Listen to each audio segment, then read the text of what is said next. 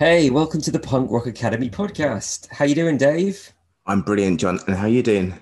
Well, I'm fine. This is the day after England lost the Euro finals, so I'm a little bit upset, more upset about what's happened since, but let's not delve into that because we've just had a very good chat with Larry Livermore, who some of you may know as the founder of Lookout Records. Dave, how was the chat for you? I thought it was inspirational. I saw Larry a few years back when he came over to do his book tour at How to Ruin a Record Label, and he just kind of filled in all the gaps for me. But yeah, Lookout Records, Operation Ivy, Green Day, what he brought onto the world, brilliant, great chat. What do you think, John? Yeah, I mean, do you know what? I love the fact that I didn't realize he had such a fascinating story before Lookout Records, which we kind of go into in quite a bit. But he's got a very philosophical outlook, and I think we could have touched maybe more on it, but that's maybe for another podcast. But have a listen. He does get into a lot of deep stuff, which I love. Um, Go on, Dave. Let's just kind of go straight to the point here. What's your favorite Lookout Record release of the many many greats that there have been? Operation Ivy. Next. Which one? Energy. It's the one. Well, I say energy. It's the compilation album, really, of all the Operation Ivy. So yeah, It's a it's that. classic. It is. It's a classic. It inspired a generation, a host of other wannabe ska punk bands who have done great jobs. But yeah, Operation Ivy, they're the ones who pretty much lay down a marker for all things ska punk in this modern day. How about you, John? Yeah, I mean, I love that. I went through a really big Crimp Shrine 15 phase, Jeff Ott's band, and the 15 album Swain's First Bike Ride. I just love. I think that's such a brilliant, underrated album. So I'm gonna do that. I'm gonna say Swain's First Bike Ride by 15. It's my favorite Lookout Records release. There you go. It's on record. Cool. Do you want to start it? So, shall we begin the conversation? Yep. Hey, Larry. Oh, how you doing? Hello, hello. So you're David and you're John, and I've not met either of you before, have I I? have met you once Oh, have you? when you came over to London, probably like 4 years ago. Maybe you were doing your book tour. Oh, at All Ages Records? Yeah, that wasn't. It was in South Oh, in London. the DIY for London? That's right. Yeah, Oh, yeah. that was a really good read. Thank you very much for that. It was fantastic, and your book was. That was a wonderful day. That was. Yeah, it was. Have you been back to England since? Oh, I've been back until the epidemic. I usually came out at least a couple times a year. Well, I lived there for 10 years. Yeah. And so we've got a lot of mutual friends, Larry. And I said to Dave before we jumped on the call that you and Dave McManus used to go down Fulham together, didn't you? Well, to be perfectly frank, I went before he did, but he's got almost as much service as I have. He started going with his dad towards the end of the last century, and I had started going a year or so earlier. But we both suffered our fair share of heartbreak and a little bit of triumph. What we got to let's skip straight to the football. Let's just bypass the punk rock chat altogether. How did you get into football and why Fulham? I actually wrote an article once. There used to be an underground fanzine at Fulham called "Where Were You When We Were Shit." These two blokes started publishing it when we started going up the table after almost going out of the league altogether. And I wrote an article explaining it, and it's a kind of a stupid explanation, but really in the early 90s when I first started spending a lot of time in England, I noticed that all of my friends from the punk scene and from everywhere else, they pretty much all had an interest in football, which I wasn't used to because in the US at that time, punks weren't supposed to like sports or anything that was organized or uniforms or anything. So it took me a while to get used to it, but I realized if I was going to hang around with this lot, that I probably sooner or later have to get a team. And my friend Adrian took me to see Leighton Orient, and it was really dreary. It was the middle of winter, 0-0. I just cannot understand why all these people would stand out there freezing to death to watch nothing happen. Then my brother-in-law took me to see Wimbledon v Everton, and it was much the same. Another nil nil. They were both trying to stay up and avoid relegation. So I thought, well, I don't know about this sport, but then I started following it a bit on the television and in the papers. And one day I was just wandering along down by the river and I saw the stadium, Craven Cottage. And for some reason it was open, so I was able to just wander in. And I said, well, wow, this is a really special place. As you may know, one of the terraces goes back to the 19th century. It's a listed landmark, and it's just got a lot of history. It had a feel to it, and it's right there on the banks of the river. And I said, maybe I'll check this one out. And so I looked in the paper, and there was a match that weekend, and I didn't know anything about the team. I didn't realize it was a FA Cup preliminary or anything. I just went, and Fulham won 4-0 against Barnsley, and I said, this is exciting. This is a good team, even though they were in the second division and struggling. But yeah, and that was the beginning of it. Within a year or two, I was following them all over the country, and getting really, really happy and really, really upset. But I did get to watch going all the way up to the Premiership and to see a lot of really great players and some awful ones as well. I mean, you've been there, I guess, all the ups and downs, that European journey. I mean, I used to watch Fulham back in the old Division 4 when I first started going to football. And then my team, I'm a Grimsby Town fan, and we had I've been there. Have you? You've been at Blundell Park? Yes. Our last match of the, well, I guess what they were calling it then was the First Division, or I can't remember. They keep changing the names. Division 1 or something, yeah. Yeah, Division 1. Our last match there was Grimsby away, and I said, well, I'm going to go to honour it, because hopefully we're not coming back down to this division, because we're going up to the Premiership the next season. And I did not know that I took the train to Grimsby and got off, not realizing that the ground was 10 miles away in Cleethorpes. And it was just really dire. I mean, Grimsby's not the most scenic place. Even its diehard defenders will have to admit that. I mean, my family all left Grimsby, but the supporting of the club unfortunately stayed with us, which was even worse than supporting Fulham at times. But we love it, don't we? We have to celebrate the good and the bad. Always had a soft spot for Grimsby. What they're up against and all. I literally had to walk all the way to Cleethorpes, and also I'd forgotten it was a bank holiday weekend, so I had to beg and plead somebody to let me a room. There was like really none to be had, and I really suffered. And Grimsby won the match 1-0, but that's kind of I kind of admired them for that. Even though it was an end of season kind of meaningless match, they put their heart into it, and it's for a long time they stayed up in Division 1, and for a smallish kind of city, that's an accomplishment. So how you been keeping over lockdown then, Larry? Well, it's not been the worst. It's not been the best either. I spent the first 5 months of the pandemic. I happened to be in Singapore at the time that it started. And they tended to run things a bit better than the Americans did, in that, I mean, they both put the same kind of things in practice, wear a mask and all, but the Singaporeans actually enforced it, where the Americans are like, well, if you feel like wearing a mask, we'll wear one, and if you don't, well, whatever, it's freedom, that's America. And so naturally, an awful lot of people have died here, more than any other country in the world. I think, unfortunately, England has kind of copied our approach. Yeah. But I was in Singapore for the worst of it when it was really bad in New York. And since I've been back in New York, which is just about a year now, it's just an ongoing. This will sound really maybe patronizing, but just kind of an ongoing nuisance, because I and pretty much everyone I know has been vaccinated. It's just that we'd all like life to get back to normal.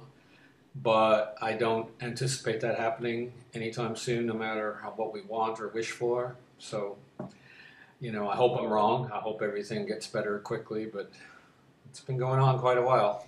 Yeah, it's worrying times here too. What was life like? What were you up to, either professionally or musically, or in a football sense, before the pandemic? What would going back to normal look like for you? For the last few years, I've been spending most of my time studying history, language, and culture, and traveling. I mean, it's kind of like going back to university without the university. And I've been spending at least half of each year in Asia, primarily in China, Hong Kong, and Singapore, but also in Japan and Korea. Just trying to learn as much as I can about a different way of living, and I think that you really get a sense of perspective when you. This I've told this story before, but hopefully you guys haven't heard it. But when I was a lot younger, and the first astronauts went out into space and took the first pictures of the planet Earth. Now, all my life I'd been taught that the Earth was round and it was just a ball floating in space. But until you actually saw those photos, you didn't really completely compute. You could intellectually say yes, the world's a round ball, but until those guys went out there and said, "Oh, that's us down there," then it's a whole different level of understanding. And I have found that both with travel to other countries or cultures, but also especially with learning other languages, because you can never really master or even become fluent at all in another language until you manage to put yourself into their mindset and think a little bit like a Frenchman or a Chinese person, and then suddenly you understand your own culture that much better. You say, "Oh, that's how they see Americans, or that's how they see British people," and it's very different than how we see ourselves, but there's some value to what they see and as well as to what we see. And so it's been a really wonderful process. I feel really fortunate to have been able to do this. It's kind of my next act after punk rock music business, I guess. That's amazing. So what country has been the biggest culture difference for you? Well, China, I would say almost certainly, but I've been fascinated with China for almost 50 years, ever since the Americans back in the 1970s started opening up, opportunities to travel back and forth and, send books and movies and so on back and forth. My two most important places in the world are for me personally, are China and Greenland, which are not that similar. If I were told that I could only travel to two places the rest of my life, it would be those two. Well, China is pretty big, so you've got a lot of space to get around, haven't you? Yeah, no, China is and if I had to only pick one, of course it would be China, because I've been up and down Greenland 3 times, and there's not a lot. I have not, short of the ice caps and some of the northern settlements, there's not a lot I haven't at least cast eyes on, whereas China, I could probably spend the rest of my life and still not see anywhere near all of it. So what languages are you fluent in? Obviously, you're a studious man. English, mostly English. Good. I'm still working on that, but I've gotten pretty good actually at English. Without being vain, I think I can confidently say I'm not too bad at English. All the rest of them are works in progress. Yeah, but I mean, obviously we're a punk rock podcast. I would talk to you about travel and culture all day, but let's try and do a bit of both. When you're in places, particularly Japan, are you still trying to discover new bands and new punk rock music as well? Not really. If it comes to me, yeah, great. But no, I'm not. The kind of culture I'm looking for is a little bit broader ranging. I've found in general in other countries, especially Asian countries, there will be punk almost everywhere you go, but it tends to be kind of a little bit of a throwback. They tend to copy the styles that were popular in America or Britain like a long time ago. I mean, you could find kids that are still doing the Sid Vicious look and stuff like that, and it just doesn't speak to me in the same way that music did a few years ago, when I felt like a lot of the bands and people that I knew were sort of on the cutting edge of the culture. They were really breaking new ground and exploring new ideas that weren't just following a punk trend, which, I think it has to do with my age also, having been through previous subcultures or countercultures. I was a greaser, a young hoodlum in the early 60s, and then a hippie in the late 60s, and then a punk. And so I tend to see all of these kind of rebellions as basically the same kind of energy, just taking different forms in response to the times we live in. So I guess I'm trying to look for substance rather than style. And punk at this point, I think, is mostly a style. It's funny you say that, because thinking back to when I was around like 16 years old, and I remember being really proud to introduce my friend's dad to Rancid, and I think it was like the Let's Go album.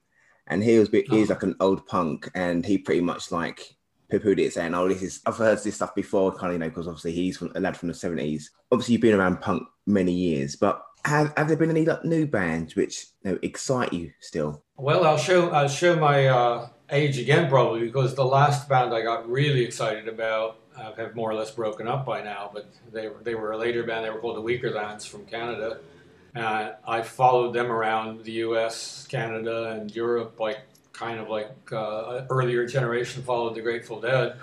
I still didn't see enough of them. There's bands that come out now and again. There was a whole bunch of New York, New Jersey, and Midwestern pop punk bands that came out in the 2000s and 2010s that for a while were really going great guns and putting on festivals and putting out records. And I liked a lot of those. But I have to admit, in retrospect, I liked a lot of them because they were sort of carrying on the spirit of stuff that we had done before. They sounded like Lookout bands from the 90s. And they had a lot of the same attitude, but it was a different generation. And in fact, that scene had a lot to do with why I left London and moved to New York, because it was like in its heyday then. And I thought, well, this is really exciting. I want to be in with this. And I've kind of wondered ever since if I made the right decision, because I still miss London terribly. It was a lifelong, not a lifelong, but ever since the 70s, I wanted to live there, and felt really happy that I was able to. Ironically, as fate would have it, that was a brief burst of pop punk energy, and then most of those kids that had those bands are now settled down, married with kids, and doing the suburban life, and they still like the music, but it's not like central to their life. It's an old lifelong theme with me. It seems like when I get really excited about something, and Davey, you quoted Rancid, but what you're going to do when everyone goes on without you, Mm-hmm. And that's kind of how a lot of my life has been. I will join this kind of really cool subculture, counterculture, whatever you want to call it, and then after a couple of years, I realized that everybody else is going on and doing other things. I first noticed it when I was about 15 or 16 years old, and I belonged to this gang of young ruffians that hung around on the street corner and being a nuisance to society. And at 16, a lot of them started getting driving licenses and wanted to go off by themselves with their girlfriend, or they got jobs to pay for their cars and that sort of thing. And I was like, no, I still want to hang out on the street corner and talk a bunch of crap and try to harmonize on the latest doo-wop songs and that sort of thing. So I found a group of boys that were a couple years younger, and they were still doing that because they couldn't drive yet. And same thing happened again, of course. And eventually it started, all of the greasers went away. I was one of the last ones standing, like the last of the buffalo. And that's when I thought, well, maybe I better go with these hippies instead. And what do you know? Same thing happens, and it's kind of like that with punk too. I'm still in touch with a lot of the punks that I knew from the 70s, 80s, and 90s. They're younger than me, but they often seem older. Yeah, I think I'm probably going to put my hands up and profess some sort of guilt. It's not a question of guilt. It wasn't. It's just that. I think I finally reached that level after a lot of trial and error, where I'm ready to go on and have a life that's not entirely based on rebellion or being obnoxious or having low self-esteem, which is basically what punk is about, if you're honest. Where's this sort of rebellion? Because obviously you talk about being on the street corners in the sort of late 60s, and then moving on to being a hippie in the counterculture era, and then obviously punk rock. Where's this rebellious streak born from? Well, I was growing up in an area of Detroit called Downriver, which is called Downriver because everything flows downriver, including the pollution. And basically, it is a very working class neighborhood, a lot of immigrants. And I was not very happy. I didn't like the scene. Detroit at that time was a very prosperous manufacturing town. In fact, people came there from all over the country and from all over the world to work in the factories, and so people could make a living there where they couldn't anywhere else. So they were mostly happy, and I was mostly unhappy. I said, I don't like this place. And this was the year I was 13. I'm sure you've heard of the show West Side Story, the movie or the show. It's become a common theme. This is the second time it's been mentioned in our podcast, which is odd but great. It was a life-changing experience for me. The movie came out in 1961, and it was meant to be a cautionary tale about, don't fight and have gangs and fight with people who are different looking from you or that kind of thing. It was specifically in that case, I think, between the Italians and the Puerto Ricans in New York. But I didn't get that. Even though it's tragic and they die and all that, I was like, this is so exciting. I gotta go run through back alleys and get in knife fights and jump down fire escapes. I can't wait to do this. And so within week, I went to see it 4 times in a row just to memorize every detail. And within weeks, maybe as if destiny, I ran into a bunch of other young ruffians. They're all 13. They weren't doing anything too terrible yet. They were like actually pouring lighter fluid onto the water of a nearby stream and setting the water on fire and thinking that was hilarious. And doing little pranks like that. But within a couple of years, I'd fallen in with some real criminals. And it's like really, really amazingly fortunate that I didn't end up like most of them, which is dead or in prison or both. I don't know if any of them are still alive today.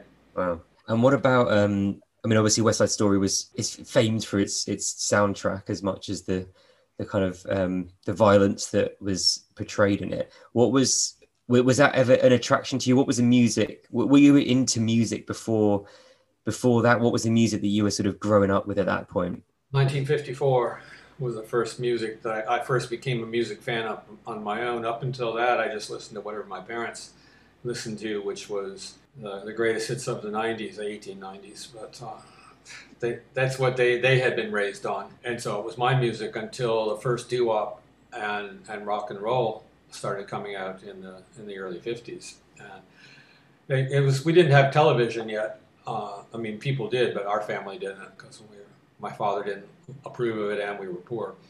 So we had a great big radio that was the centerpiece of the family. And in lieu of a hearth or a fireplace, we had a big radio with a pull-out record player. And as a little boy, I would sit with my head leaning against it and flick the dial back and forth. And one day I ran across a doo-wop song, and I'm not sure to this day. I want to think it was Earth Angel by the Penguins, which most people have heard, but it might have been another one by a group of women called the Chordettes. Whatever it was, it instantly connected with me. It transported me to like another planet almost. And so I basically, from that around age 7, I was just constantly searching the dial for more of those harmonies and more of that kind of deep soul kind of sound. And at that time, the America was so rigidly segregated that you never saw black people were not allowed to be on television or perform in white areas. So we would hear this music and we assumed it was all Italian, like Italian guys with greasy hair and leather jackets like we had in our neighborhood, because they used to hang out on the corner and harmonize the songs. And so we assumed that's who all these guys on the radio were. It wasn't until I was much older that the great majority of them were black. And I didn't really know that until end of the 50s, beginning of the 60s, when that kind of morphed into Motown, which was our first local music to really connect. Detroit, a hotbed of music. That was such an amazing time to be in. As ugly and dirty as that city was, that was so amazing because it inspired everything I would do in the music business later. The fact that a bunch of people who were even poorer than I was and who had a lot more barriers to overcome, like segregation and like really just a brutal kind of life, they said, the hell with we're not going to wait around for the big talent scout to come to Detroit and discover our brilliant groups, because they're not going to come anyway. Nobody would ever start looking for talent in Detroit. So we'll just start our own record label. And we're going to make it for everybody, not just for the underground, not just for one race. They said literally on every label, their tagline was the sound of young America. And, all America, and it worked. It worked so amazingly that every time I think about it to this day, I'm still in awe of how somebody could have had that vision and make it happen. And yeah, I know you could go into some of the shady stuff that happened much later on, but in those early days, in the beginning of the '60s, it was just so pure. It was like, I didn't get that feeling again until the early days of Gilman Street, because it was kind of that same feeling, a bunch of working class kids that nobody was ever going to pay attention to, saying, well, we'll just make our own scene. Obviously what happened in Detroit was much, much larger, but it was the same principle at work. Love that DIY ethic. Yeah, it's a very obvious sort of transition from obviously what you saw and liked from that to obviously what you ended up doing. How aware were you, being in Detroit, that this was on your doorstep, and how involved were you getting in that? Were you going to see? Could you see these acts? Were you sort of watching it? My first show ever was either the Supremes playing a free show in the park, or the MC5 playing in a battle of the bands on a tennis court in downriver, and it was within a few weeks of each other, and it was both the same, in the same summer when I was about 17 or so, or 16, I'm not really sure, but I just have no way of knowing which was first, but they were both like kind of the twin pillars of my early musical existence. I only wish that I had seen more of the Motown acts, and it was just laziness or stupidity that stopped me. I mean, it was a 10-cent bus ride down to downtown Detroit, where most of them performed. Wow, not a bad start. But Detroit's got a self-esteem problem. It has always struggled with that. I was just talking to somebody from Cleveland yesterday, which is kind of like a miniature Detroit, about half the size, but same basic setup. And we both were laughing about how the essential Detroit or Cleveland attitude is, yeah, I'm from Detroit, what about it? Yeah. And you just always assume that nothing's going to work out, and that no matter what a great idea you get, either somebody's going to steal it or somebody's going to wreck it. And that kind of creates this, it's a very punk attitude, really, if you think about it. It's just like everybody's out to get me. Everybody's out to suppress me, so therefore I'm just going to ruin myself or make myself obnoxious before they can reject me on their own.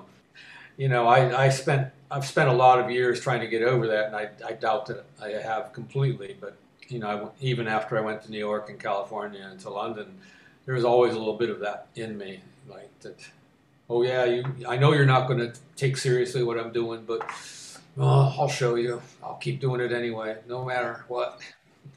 And so obviously you see the MC5 at the same time, and that's obviously seen as those guys are seen as a kind of blueprint for what happened in terms of, well, punk rock across both sides of the channel, both sides of the Atlantic, and sort of set across. I know, I guess Iggy from the same sort of neck of the woods as well, doing something and setting that kind of blueprint for a punk rock, the future of what punk rock happened. So was it that moment, was seeing MC5, was that the moment you thought, this is for me, I can do this, I could play this sort of music? Not quite as much, but it had a profound effect on me, but a different kind. I mean, bear in mind, this is like a baking hot summer day with no shade out in the middle of a tennis court in a kind of a backwater part of downriver. And it was a battle of the bands between them and one of, every neighborhood had its own garage band, as we said, garage bands. And the MC5 were just one of them, and they were fighting the one from our neighborhood, which was called the Satellites. And we were supposed to all, of course, cheer for our it's a bit like football. We had to cheer for our neighborhood team. But, I immediately was more impressed with the MC5, but they lost because home field disadvantage. But I talked to them, and what impressed me about them was that they acted and thought like rock stars long before they were, they were just playing for like 30 people, kids at most, but they dressed up and they carried themselves like stars. And the whole time my mind's going like, you can do that? You can like be from this kind of working class nowhere place and just suddenly transform yourself by how you think and act and carry yourself into a star. So I mean, they were a little bit pretentious. They were not had not got into their hippie phase or their revolution phase. They were basically trying to copy some of the mod sounds from England, which most of us didn't know anything about yet at that time. They were ahead of the curve. And I've told this story before, so forgive me if you've heard it already. But I asked them what style of music they were playing, and they said it's called Avon rock. And I was like, what the heck is that? And I didn't want to betray my ignorance, but I later found out that I thought maybe because they like English stuff and they were wearing English style clothes, it might have something to do with Shakespeare and Stratford on Avon. It turns out that they had seen the word avant-garde somewhere, but they didn't know how to pronounce it. So they were having avant rock, but they called it Avon rock. And it was cool. It made it sound like, the fact that they had a name that nobody had ever heard of for their style. That was pretty impressive. And it was about 2 years later when they fell in with this hippie guy called John Sinclair, who basically kind of reshaped them into this revolutionary band, which, if you've ever seen the first MC5 record, where it's all a diatribe about rock and roll dope fucking in the streets, we're going to overthrow the government, et cetera, et cetera. And the government took that seriously. John Sinclair wrote all of that. The band were just like, we just want to play music. And we sort of believe it, but, after a couple of years, they were like, well, maybe not. I don't know. So, but the other thing about being a Detroit band, and the Stooges suffered with the same problem, is that although we were very defensive about being from Detroit, we did not have a lot of self-esteem. We were kind of like, we'll fight anybody else that disses our town, but we won't have any respect for what our town produces, which means basically like every Sunday there was a free concert in the park, and people would say, you going to the free show on Sunday?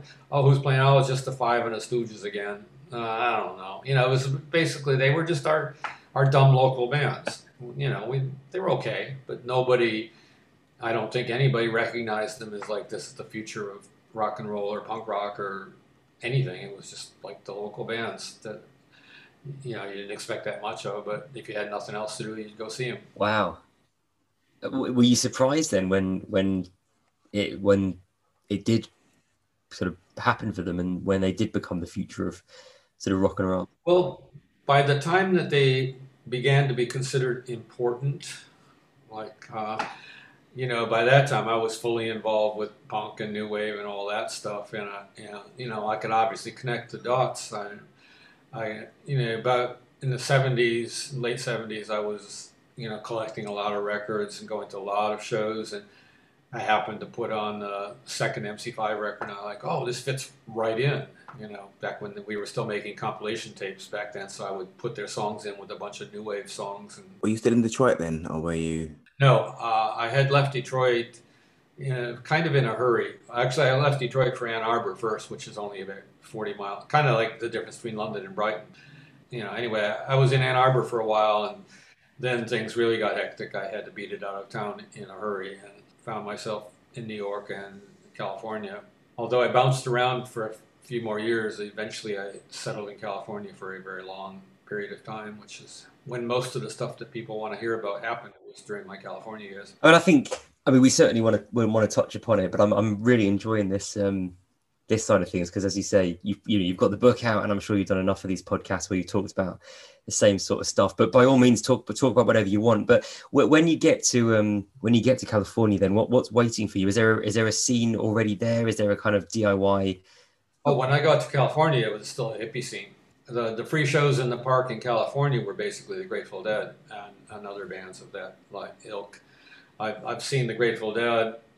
The three bands I've seen most are the Grateful Dead, Green Day, and the Weakerthans, about 25 times each probably.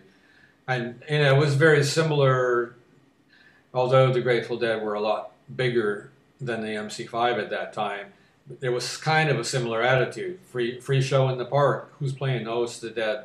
Oh, maybe I'll go.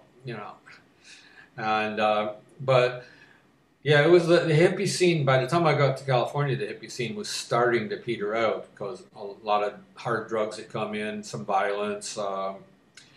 It was not as pretty as it had looked in all the posters and so on. And then there was this long period throughout the 70s when it felt like everybody I knew was just searching for what's the next thing, what's going to happen. And, we had a brief flourish of glam rock, and that was fun and exciting. And then all the art rock and prog rock of the mid 70s. But for me and for a few people I knew, there was kind of a line straight from David Bowie to the New York Dolls to the Ramones to punk as we know it. But it wasn't, through all the mid 70s, it was kind of like, oh my God, nothing's happening, and then wow, suddenly everything's happening. Were you into that sort of first wave of punk? Then were you into the Ramones? Were you into the UK, the British stuff as well? I I think I like the Ramones a little bit more, even though they're so like almost one dimensional. But then I feel like the Sex Pistols were as well. They're just like we're really terrible. We hate everything. Blah blah blah blah. I mean, seeing how Mr. Rotten has turned out in later life, you know, this funny thing in 1976, right?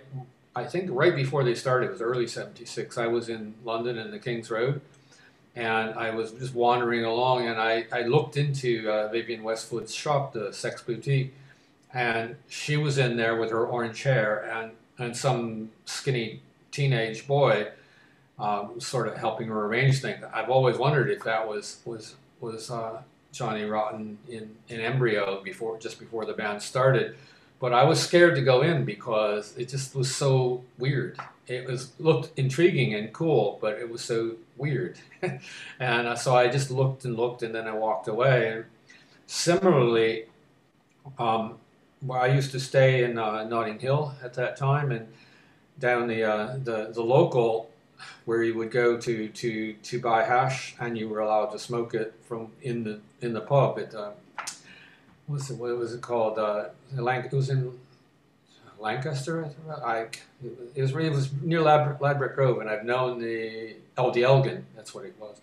At any rate, yeah, from you could buy your dope and smoke it, and then I would go home, and I noticed a sign by the door saying there was a gig by a group called the 101ers, and I said I should check that out, but I never did. Yeah. So there's like two of my early. I could have probably gotten into punk about a year or two earlier, but because of my trepidation and like laziness and being stoned and stuff, I never did. It wasn't until my brother came over to London later in '76, and when he came back to the U.S., he told me about the Sex Pistols and the Clash.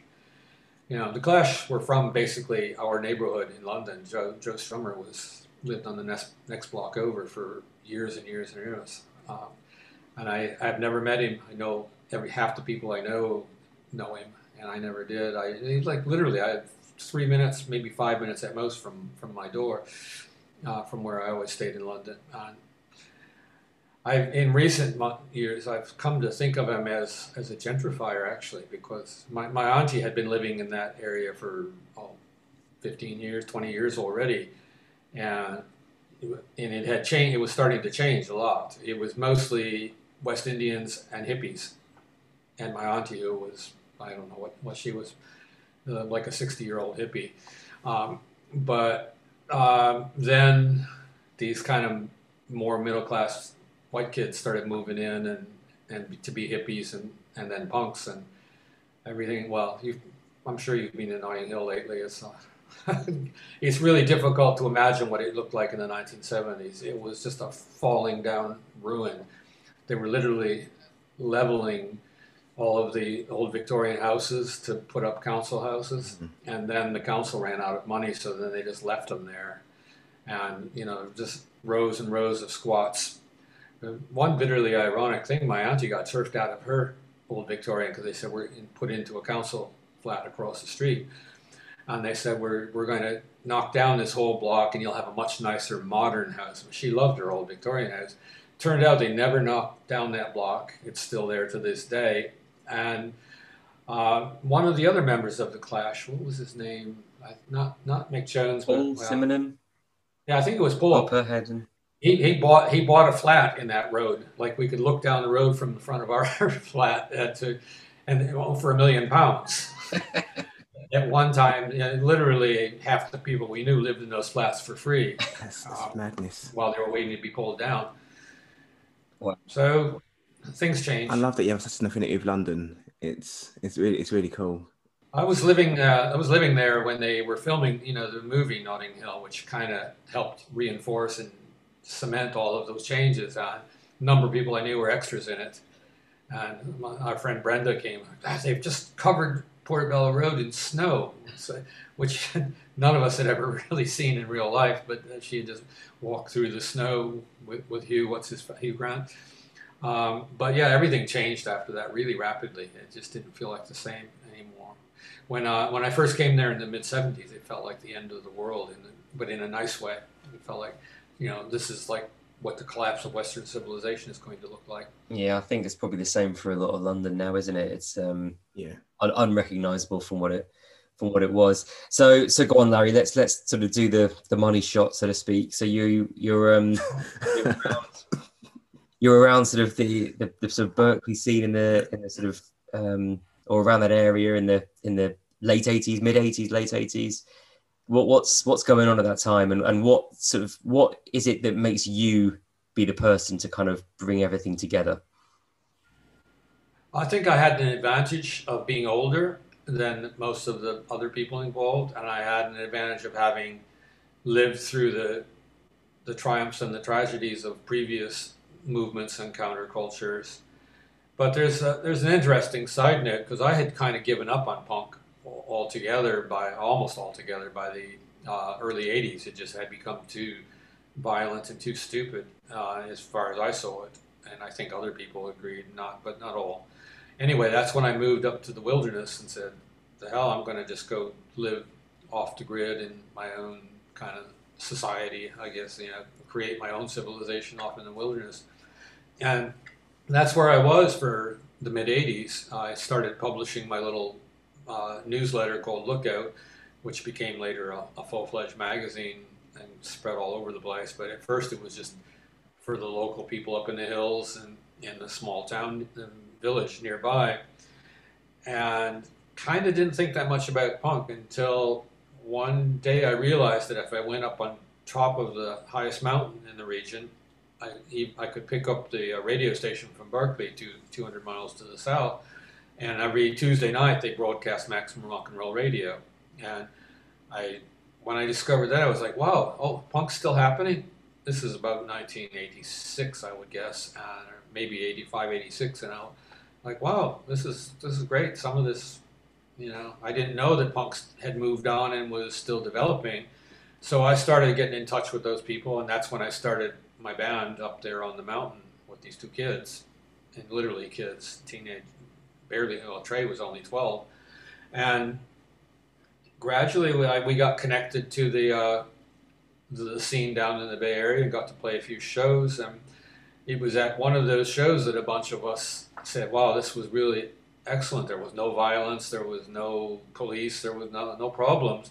Let's find a place where we can do this all the time. And that's when Gilman Street began, really at that May 29th, 1986. I can specify the date. I still have the flyer from the show where it was a Mr. T experience and the Lookouts and the victim's family and Complete Disorder and No Means No from Canada. And it's literally, we stood around the front door at the end, not wanting the night to end, and said, let's find a place. And within weeks, Kamala Parks, one of the young people who had organized the gig, found what now is Gilman Street. And it just grew really rapidly from there. It took a year to get the club off the ground, but once it did, there's a famous sociological book called Free Spaces, where the authors theorize that any underground or progressive movement has to have some kind of free space where it can grow on its own accord without interference from the outside.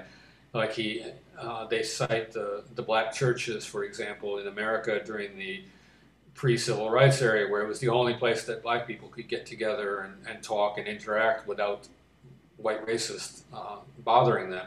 Similarly, the women had a thing called the Temperance Society, where they were trying to abolish booze, which you might not be in favor of, but it did give the women a chance to talk on their own without men interfering, and that is what morphed into the women's suffrage movement and the women's liberation movement. And so basically that's, to me, how it worked for Gilman Street. These were not people on the cutting edge of the punk scene or of any scene. They were mostly kind of, just regular kids. What punk scene there had been around that part of California was mostly centered in San Francisco, and it had run out of steam and run into a lot of alcohol and drug abuse, and just wasn't really, they didn't really have the what it had in the 70s. It just, and so suddenly, because this space, it was kind of like this big warehouse, well, a small warehouse really, but it reminded me of when I was a kid, and one of our friends, their parents would say, "Okay, you kids can just take over. You can hang out in the rec room in the basement. And that's just your territory. You can do what you want down there." And that's kind of what Gilman Street was like. Anybody that wanted to be in a band or put on some other kind of act or show, yeah, they were welcome to do it, and nobody would tell them no, or at least they wouldn't laugh at them too much, even if it was awful. And it quickly became evident that some of these groups were really talented, and that's when it just kind of clicked in my head. Well, somebody's got to put these things on record. If it's not me, who's going to be in there? Well, didn't seem to be anybody else. So it seems like a bit of a risk going from. It was one of the more idiotic risks I have taken in my life. I mean, kind of like going off to live in the mountains in the wilderness without knowing anything about country life, because I always lived in cities. And similarly, going into the music business without knowing anything about the music business. Yeah. And essentially I had only a few $1,000s left that's all I had left in the world. And most, as you probably know, most punk labels go broke sooner or later. It's often sooner. So the most likely outcome was that I was going to put the last of my savings into this adventure, and they were going to disappear. And everybody would laugh at me, and nobody would ever. Then my dad laughed at me. In fact, I said, "Dad, there's these kids that are really talented. I'm going to put out a record by them." And he said, "Oh, that's a stupid idea. They'll all graduate from high school and go to college and forget all about you." And, it was funny because from then on, I would always try to get my dad to say that's a stupid idea about what I thought was a good idea. If he said it was a stupid idea, it's like, maybe there's some potential there.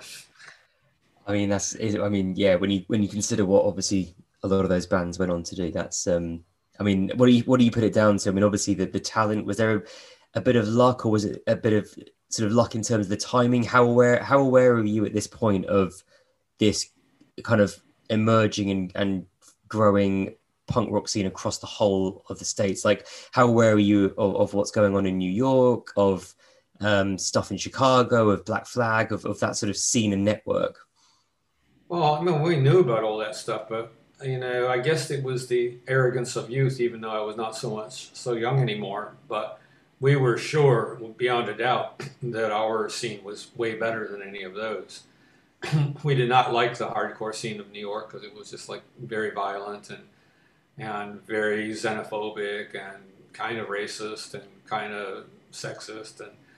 And the LA scene was it was okay, but it was very commercial, and they didn't make any bones about wanting to get on a label and make lots of money. And in San Francisco and Berkeley, you weren't supposed to, even if you wanted to, you weren't supposed to admit to it. So we thought we were special, and at the same time, we didn't expect anything much to come out of it. Like the East Bay is very different from San Francisco. It's mostly working, well, then it was mostly working class, and reminded me a lot of Detroit. It's just like people had a chip on their shoulders. The fancy people over in San Francisco referred to the East Bay as East Berlin because it was, they said, "Oh, I'd never go over there to East Berlin. It's just so dreary." So we didn't think that much would come out of it. I hoped on one level that I would sell enough records to break even and get my money back, and that would be a big success.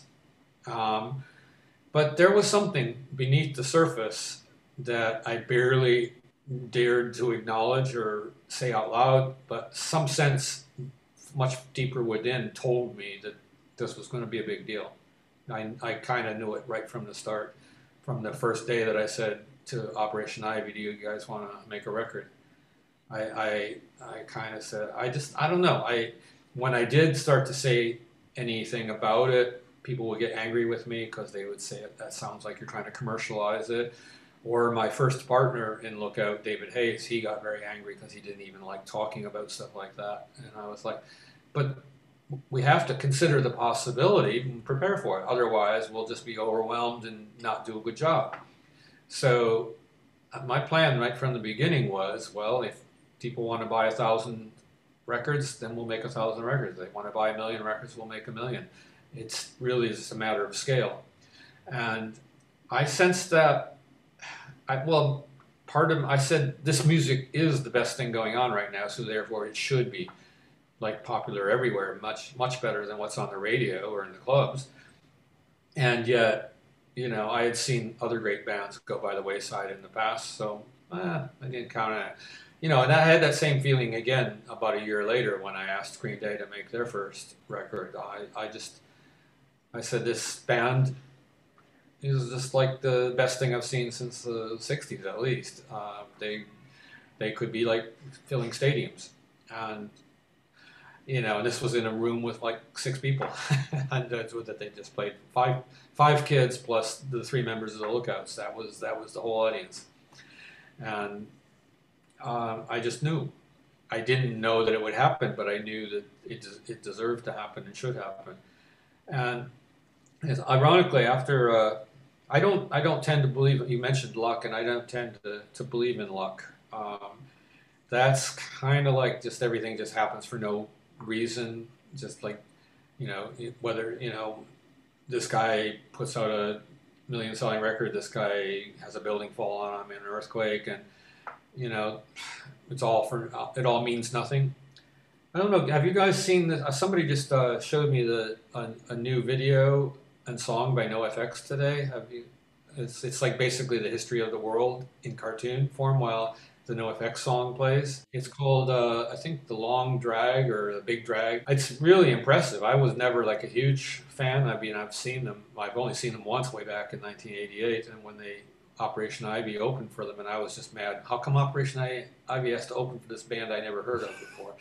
And I've really never seen them since, and only heard a few of their songs. But this really impressed me because of the cartoon artwork. Because apparently a couple of sisters from the Ukraine listened to the song and did a whole animated story to go with it, with illustrations of the band and so on. But it also shows them moving all through from the beginning of the earth up to modern times, and the origins of religion and philosophy. It's like heavy stuff. It's like I never really thought of NoFX as that kind of band. It's more on a line of like the prog rock back in the 70s, where they would have these big symphonic, orchestral kind of concept albums where they would try to explain cosmic stuff and everything. It was like that. But the one thing I differed with, it seemed the main thrust of it seemed to be that nothing ever changes and nothing really ever means anything, and which is pretty much opposite to what I believe. I believe that, well, you can even see it in the art of the video, because it's constant change.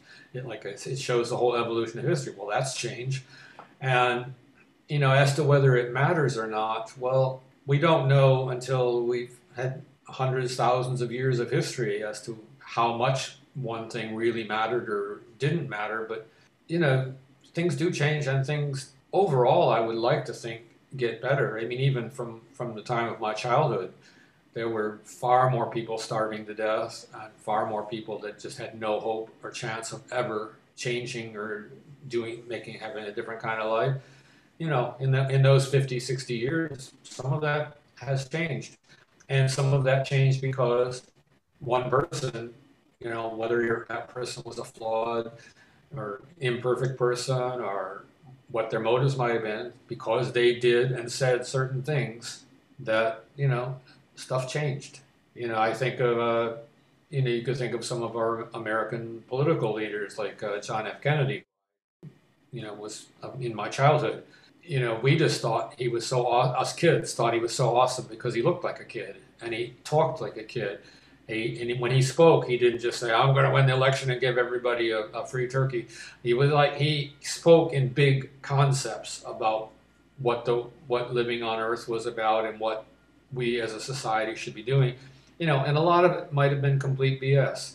As we got older, we learned more about his private life, and so he was kind of shady, and he did a lot of things that were not admirable. But that language, that inspired a whole generation to say, what can we do that could make this world more awesome or less terrible? And when he got shot down, I think that was what kicked off the 60s. It was like this whole group of kids that were now getting into teenage and university years, like going like, wait, we had all these incredible visions, and as soon as he started to do anything, they shot him. And that's, I think, when the idealism of the 60s, of folk songs and civil rights marches and peaceful protest, I think that's when it turned into like, we'll destroy society, we'll show them. And that's somebody that said something and did something, and it changed everything. And obviously, probably none of us three are likely to do anything maybe quite that big, but what we do every day is important. I mean, how we treat our fellow humans. Like, we're rude to somebody or bump somebody on the bus, as opposed to go out of our way to help somebody. That's gonna change a lot of things. That person might go one way and go become a psycho killer, or another way and become a great humanitarian based on just that one encounter. It sounds a little, woo woo, but to my view, that's how life works. And sounds almost a life lived consciously is very well worth living. And the minute we stop cultivating what it is to be human and what we can do to be a better human, that's the minute we start to die, and deservedly so. You've almost got a very philosophical outlook. I thought you were going to accuse me of being a cult leader. No. I mean, there's obviously some you've thought about this sort of stuff for a long time. I like the fact that you say the three of us aren't going to maybe do quite as much. Maybe, we don't know that. And so you guys are still quite young. One of us has released Green Day onto the world, so that's probably something bigger than the other two. But you shouldn't belittle yourself. I don't call that belittling. I really don't, because it's it's kind of a big thing that, like, this multi-million selling band got to be popular, and I might have played some part in it, and I don't know if they would have done it without me or not. Nobody can know. But how important that is in the overall scheme of things, I don't know. Maybe 100 or 200 years from now we'll know. I would say it's important. I think for me, music inspires so much, and people get so much inspiration, from music. And like Ranted said, music lives forever, and it resonates with us all. And if that carries us through good times, bad times, or whatever times, that can only be a positive, surely. I'd expand that to say not just music, but all art forms. Yeah. All forms of human expression, because basically, at least as I understand art, music of any kind, it's an attempt to find what's in the deepest recesses of our heart and soul, and express it in such a way that other people can understand it, to build a bridge, to share our experience with other people, so that they can say, oh, that guy or that woman is going through some stuff that I went through, and so therefore we're connected, and we're not like these isolated little islands. So I've always had a real bone to pick, really, with these people who say, I don't play my music or do my art for anybody else, it's just for me. And I'm like, that's like masturbation. Really, it is. If you're not like trying to connect, if you're not trying to essentially make love with your fellow creatures and love in the more cosmic sense, then you're not an artist. You're just goofing off and jerking off in the basement. And I don't care how much money you make for doing it or how famous you get. To me, art is really about building bridges and making connections to help people to illuminate and to help people to understand the human condition, what it is to be human, and say, well, not that bad being human. In fact, it can be pretty awesome if you put some thought into it. I've got a couple of really quick questions that you don't have to spend too long on, but I'm just genuinely interested. Of all the Lookout bands, we've all got our favorites. I'm a really big Crimpshrine and later 15 fan as well. But what was the band that you feel didn't quite get the kind of cut that some of the other bands on the label did? What band should have got bigger, do you think? Well, I'd like to say Brent's TV, but because they were so quirky and unusual, it was very unlikely they were ever going to get to be very famous. I would have liked for them to be heard by a few more people, but realistically, that probably was not going to happen. I'm just happy that their music is preserved for people to hear in the future. But Nuisance is a band that Nuisance and Brent's TV were my proudest moments. I mean, Operation Ivy and Green Day, sure, that's obvious. Of course, they need to have records, and you don't need to be a genius to put their records out. But Nuisance and Brent's TV, they were both representative of a very local, very specific culture in Northern California, and that would have been completely overlooked and forgotten if I hadn't managed to step in. And Nuisance, it's kind of a sad thing to me because they were really, really gifted and really, really unique. But this was right around the time of Nirvana, and they had a certain kind of similarity. I mean, to my mind, they were much, much better and more creative than Nirvana. But they, instead of pursuing their own identity, they started trying to be like Nirvana, like the next Nirvana, which almost never works. Mm. Maybe except for the Foo Fighters. I don't know. I've never really listened to them that much, but I can't seem to escape them at the same time. But Nuisance's first record was a classic. Their second sounded a lot. It came out around the same time that the Nirvana guy topped himself on, and so it was kind of overlooked. They had a couple songs that fit right in with that sound, but I wish I could have had a little. Some bands actually asked me for input and suggestions. Others didn't, and they were one of those that didn't. I wish sometimes that I could have had a little bit more input and said, no, be yourselves. Explore that really special uniqueness that you had on the first record. Don't try to be more like the other bands that are making it big on college radio, because there's always going to be plenty of those. There's only one Nuisance. My last quick one before Dave takes over. If there was a band from that era, or was there a band that you missed out on signing, or a band that you wish you had got onto Lookout Records? I wish Rancid had stayed with us, but I was a little ambivalent about them at first. Tim and I had a blazing row about when they wanted to put a pistol on the cover of their first album. And I said, no, that's just not a good message. And he was like, oh, Larry, you don't know what it's like on the streets. And I'm like, Tim, you just moved out of your parents' house in this like middle-class suburb, and you chose to move down to South Berkeley where it's a little bit rough. You're not walking around with a gun, and I don't think you're ever going to.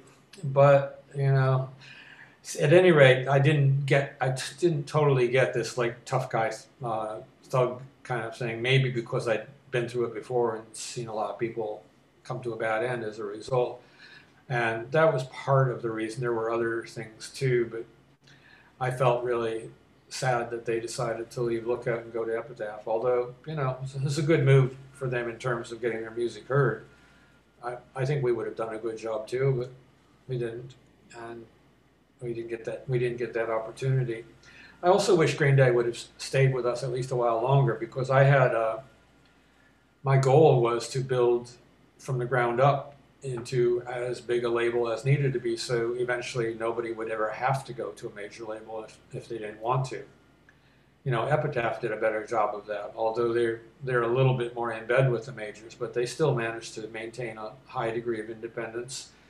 And I felt that, obviously Brett was a better businessman than I was, and a bit better capitalized. But he saw. I had a long conversation with Brett Gurewitz once about this, but he saw business as an art form in itself. He, in addition to being a gifted musician, he had literally studied marketing and the especially Japanese business, and said, this is my art. I'm probably better at business than I am at music, and I love doing it. Where I never was. Business was just something that you did in order to get things done, and in order to let the music be heard. So, after about 10 years, I just it was not thrilling anymore. It was more tedious. I did not want to be sat in an office all the time and fielding phone calls and dealing with agents and managers and all. None of that we had to deal with. And for the first 7 years, it was just me and then a couple of other guys in my bed set.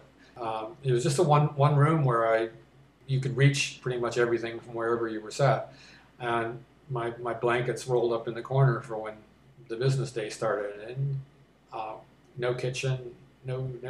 Well, we did have a fridge, but it was full of old tapes.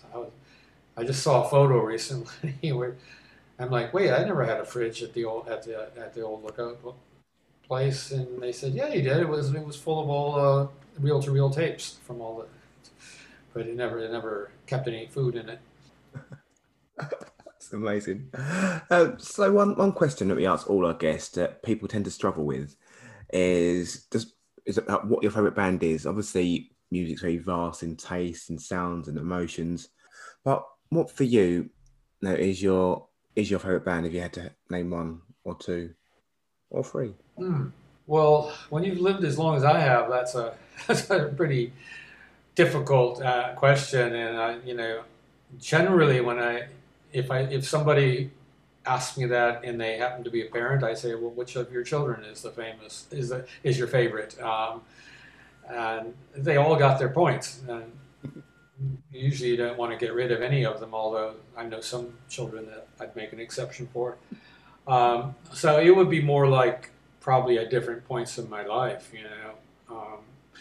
just in the 50s and early 60s, it would be just doo-wop in general, all of the kind of harmony, that you can kind of hear that in the bands I favored on Lookout, like the harmonies. In the 60s, it was the Beatles and the Rolling Stones. You had to go back and forth. People would fight over who that was. And then in the later 60s, I liked the Jefferson Airplane and a bunch of those hippie acid rock bands because I was always high on acid. And then I liked the Ramones and I got to see the Clash when they were still good in 1979. Teetering on the brink of not being good anymore, but they were still great. They did a benefit show in an old church, or temple actually, a Jewish temple. But favorite band, I would have to say the band who did best all around, just to do the art and just stay true to their vision and be awesome, would probably be the Weakerthans. If I had to do my life over and be in the right kind of band, I would probably shoot for something like that. The guy is a poet. All of the musicians are just brilliant musicians, and for 4 albums they just managed to put it all together. And people love them with good reason. That's amazing. I think it's 2 people now, prior to you, have stated the Weakerthans as being their favourite band. I'm guilty because I haven't heard much of them at all, so I'll definitely need to check them out. I know John's just shaking his head, looking at me disappointingly, but yeah. They're not for everybody, I have to say that. They did well, but they didn't become superstars. They might never have done, but they did what they set out to do. And they reached a lot of people and touched a lot of people. So check them out. You may like them. So, John, how do you like your philosophy? Like I like my women. What kind of question is that? Philosophical chat. Okay. I feel like Larry wanted us to go down that route a bit more than when we did, but I hope he had fun. I mean, it's a punk rock podcast, so we have to kind of do the punk rock stuff. But I felt another day we could have still, really gone down that kind of philosophical and kind of that kind of history and culture route. But Larry, if you're listening, I hope it was fun for you. I hope you didn't mind. Well, I hope you had a good time. I really had a lovely time chatting to him. He had so much to tell, and again, I could sit, for another hour just listening to him speak about his, his life's journey and his experiences. It's so many funny stories, so many insightful stories, and he's so well travelled. How he left to move around the States, and then went to Singapore, China, visited Walthamstow. Yeah, that guy's travels. He's been around, so yeah, and obviously he's got a good affinity with London. So that's great. Obviously, he must get this a lot, but there's probably very few people that have impacted the world of punk rock that we've grown up with quite as much as him. And I know a lot of people would agree with that. So it was a genuine pleasure to speak with him and to talk about football a little bit as well, which is always very nice. Dave, what do people need to do and where do people need to go if they want to listen to more of this sort of stuff? Email us at prapodcast@gmail.com. They can go to our Twitter at prapodcast, or they can visit our Instagram account at Punk Rock Academy Podcast. And John, they can join the conversation on our Facebook page. We've got a lot of chat going on there, lots of funny pictures and memes, and it's not really that funny, is it really? But yeah, that's what they can do. Great. Thank you. Take care. Bye-bye.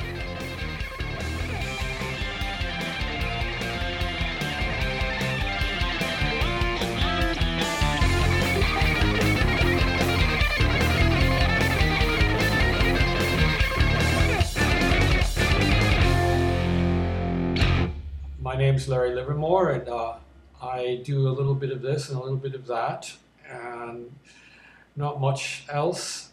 And you've been listening to the Punk Rock Academy podcast.